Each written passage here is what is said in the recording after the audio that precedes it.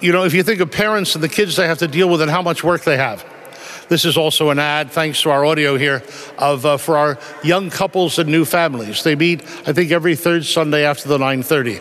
We have a meal together over in the hall, so I'd like to talk that up. The babies did it for me preemptively.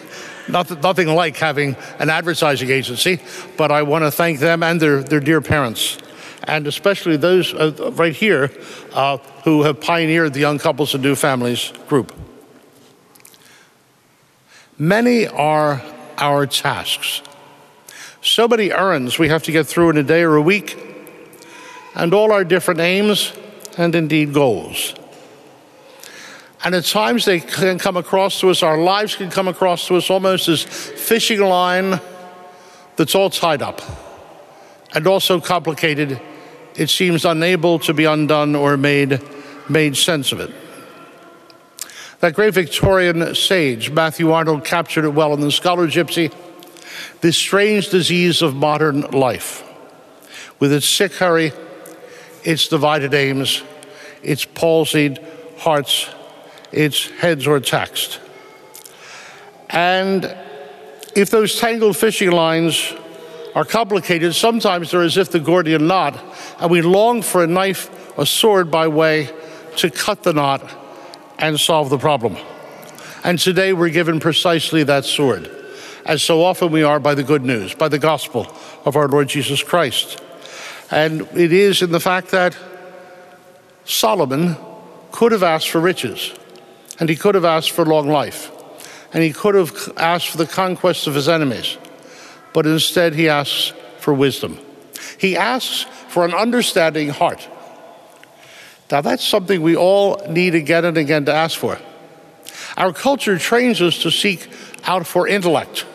We have a great institution right up the street that reminds us of that. Obviously, I speak of Bartley's Burger College, but even beyond that, Harvard tries to teach the same thing. And then the matter of not only intellect, but also of will. Many people say, well, if your willpower were greater and so on, and fair enough.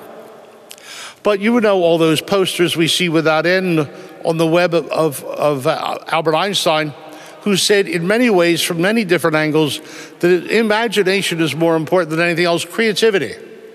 And is captured not only in abstract terms or in physics or astronomy, which is the greatest of the sciences, but in many other things as well.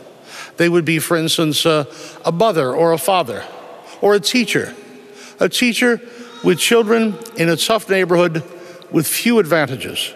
Their parents wanting to give them those, but having few advantages or even funding or even a just salary themselves.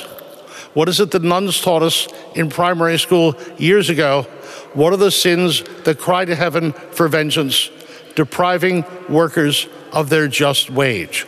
And what does the economists tell us every year? The productivity has gone up all the time, and the wages have stayed the same.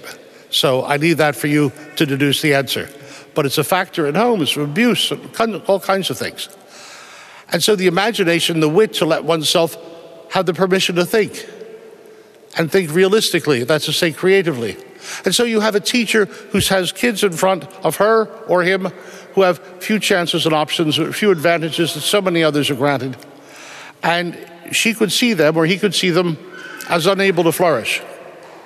But they put ability in them, they put intellect into them, they put choices into them, they put willpower into them, and those kids flourish because that's the way they're seen by the teacher. It is easy for all of us to give up hope. Think of it, I have to look in the mirror every morning. There's a good argument to give up hope. Pray for me, can you imagine? Hopeless incarnate. But I still try, despite the evidence, to try to head in hope, and we all do. We all do. And not just when we're shaving, and not all of us shave. And the matter of going out into the world with hope, and when we see others, see their best qualities and respect them and reach out to them in hope, and in a way, give them qualities they don't yet have in order to bring those qualities into being. My mother did an internship at Penn and she was overseeing something in particular, and they got a horrible serving of fruit. It was the worst stuff that could have been picked. And she called the owner of the company, and she said, this isn't like you at all. We always get such marvelous stuff. He said, Miss Bigley, I'll send it right over. And she got the best thing she ever saw, and after that, she got the best thing she ever saw. So our expectations, our hopes, not just of ourselves, which is what we often focus on, but of other people could create a new world. And how, therefore, important not to have enemies or an enemy list, but to consider everyone, like the good Quakers do, our friends. And therefore, to see them in hopefulness, and to see them with imagination. And therefore, to have an understanding heart with the emphasis on the word heart. You say, well, that's unrealistic, it's unemotional, it's whatever. It's a lot of things. But it's also the path to heaven on earth, the glorious future, the kingdom that the Lord wants to bring into being. To ask, as Solomon did, not in first place for riches, although we need enough to survive, or certainly the vanquishing of enemies or whatever, or long life, because whatever its length, let's pray we spend it well, but above all for an understanding heart, for wisdom, for the ability to tell right from wrong, to the ability to call things by their right name, which is sometimes, in some places, in some cultures, in some countries, with the fads they have, is the last thing they're interested in, to distinguish right from wrong, the very last thing, for the wisdom and the courage to do the opposite and call things by their right name. Every Sunday we gather to try to make sense out of life. And we try to make sense out of it with the golden key, our Lord Jesus Christ, the Word of God.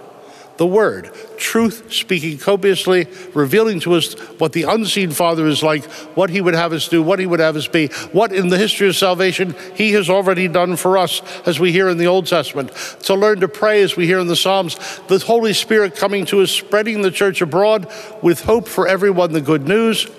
And that there, the epistles, the letters, the Acts of the Apostles, but then the very words of Christ in the gospel, the key that unlocks the purpose to life.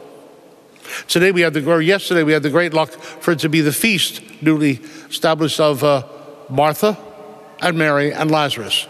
And what were they but Christ's great friends? Martha could well teach us the sense of service and spending our lives in the help of others. And Mary, that marvelous gift of listening, of being there for someone else and taking in what they say. And then Lazarus, our Lord's great friend. Martha's great faith, Lord, if you had been here, our brother would never have died. For the grace of friendship and of faith and of hope. We see life many different ways, but perhaps the greatest way is with an understanding heart, to see people kindly, and even when we look in the mirror, to see ourselves with a kind heart, too.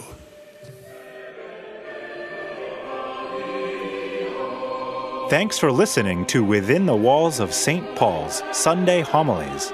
Please be sure to like us on Facebook and consider supporting us by visiting stpaulsharvardsquare.org. That's stpaulsharvardsquare.org. God bless and see you next time.